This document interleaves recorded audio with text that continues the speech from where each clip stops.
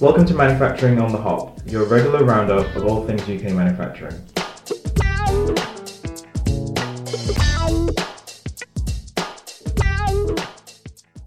Hello and welcome to Manufacturing on the Hop. I'm Alex Bell from EEF, and on this latest podcast, we'll be looking at the results of the latest EEF and BDO Manufacturing Outlook survey, which has confirmed a buoyant picture for manufacturing activity in the latter part of this year.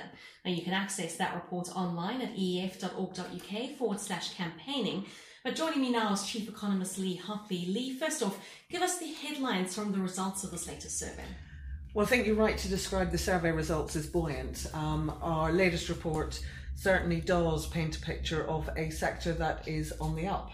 We've got some really strong survey indicators showing that manufacturers are in pretty good shape going into the second half of the year.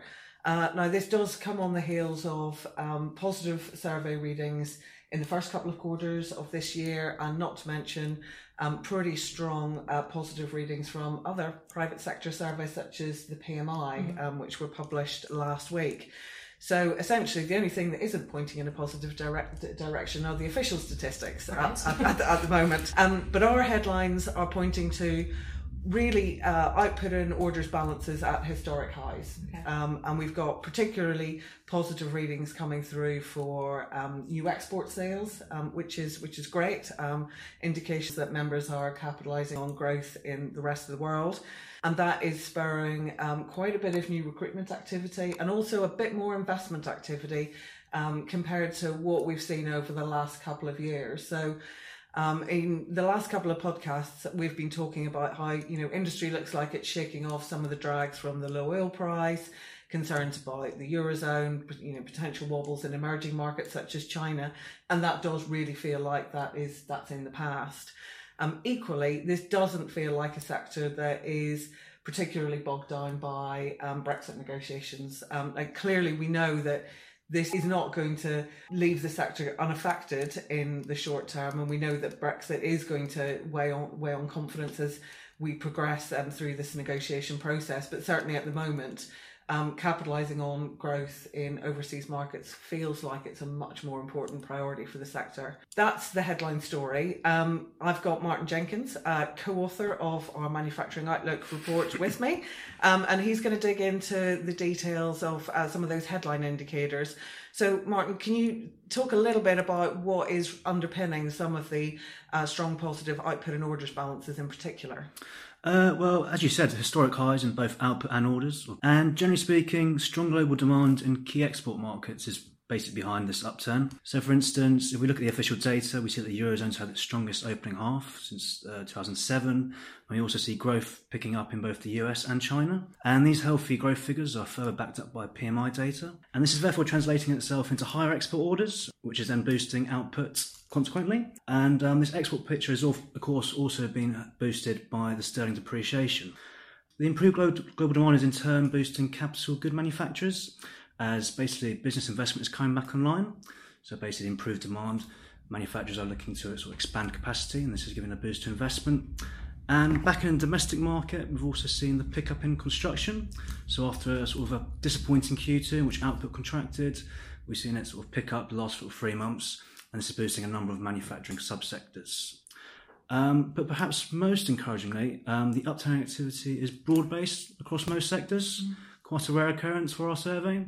I think special mention has to go to the basic metal sector, which after a horror couple of years in which output contracted sort of over 10% in 2011 and 12, it's picked up considerably. And as we said before, sort of the capital good manufacturers are benefiting from the pickup in global business investment, and also construction coming back sort of a bit more momentum sort of towards the end of this year, boosting sort of the non-metallic minerals, sort of rubber and plastics, those sort of sectors as well.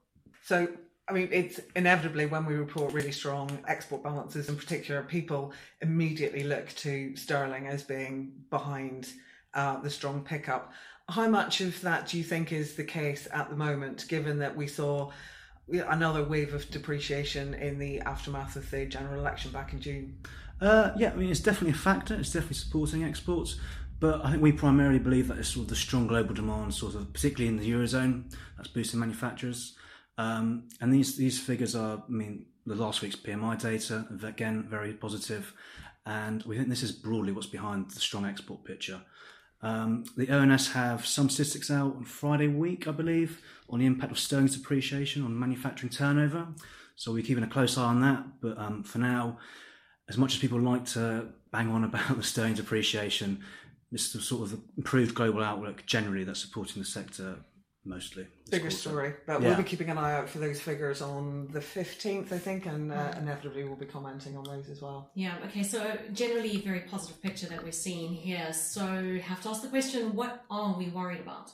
We're always worried about something. I mean, Martin really focused on the important role that the pickup in global investment is playing for demand in the sector, and I think we do have to stress that that is primarily an overseas picture.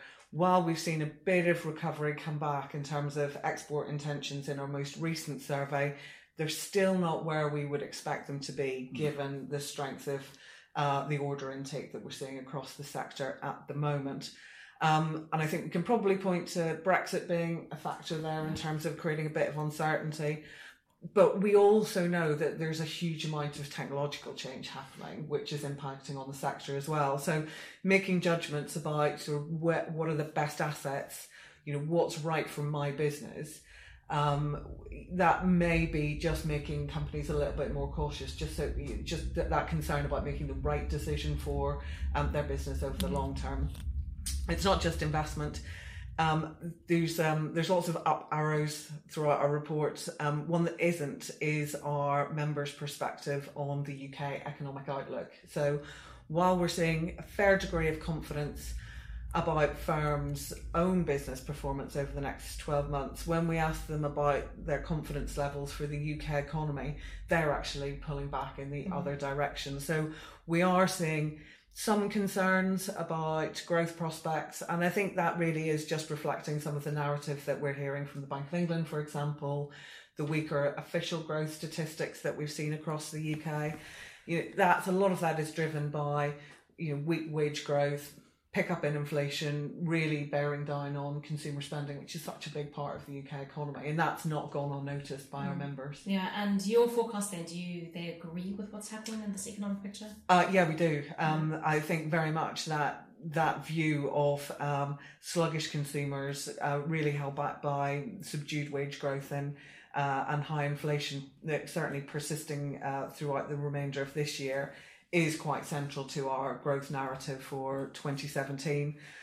Looking into next year, I think we've got perhaps new concerns. I think one of those being the ability of investment and net trade to really pick up the baton the closer we get to that Brexit exit date in 2019. So we've nudged down our GDP forecast for 2017 and we're holding firm at 1.3% for 2018.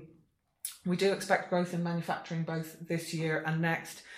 As I said right at the outset, one of the only indicators that isn't positive for the UK at the moment is the official statistics, and we've had to incorporate that pretty poor second quarter into our forecast for 2017. So we're now looking at growth of 1%, easing back to 0.5% next year. I think, some of the growth that we'll see coming through this year in sectors such as mechanical equipment, so very investment goods focused, again, that might start to just decelerate slightly as we get towards the Brexit date. Well, you've been listening to Manufacturing on the Hop. The full Manufacturing Outlook report can be found online at ef.org.uk/campaigning. But before we leave you, Lee, how can people get in touch if they want to share their views? Well, you can contact us directly, research at ef.org.uk. You can follow us on Twitter. We're at ef_economists, and we're on LinkedIn.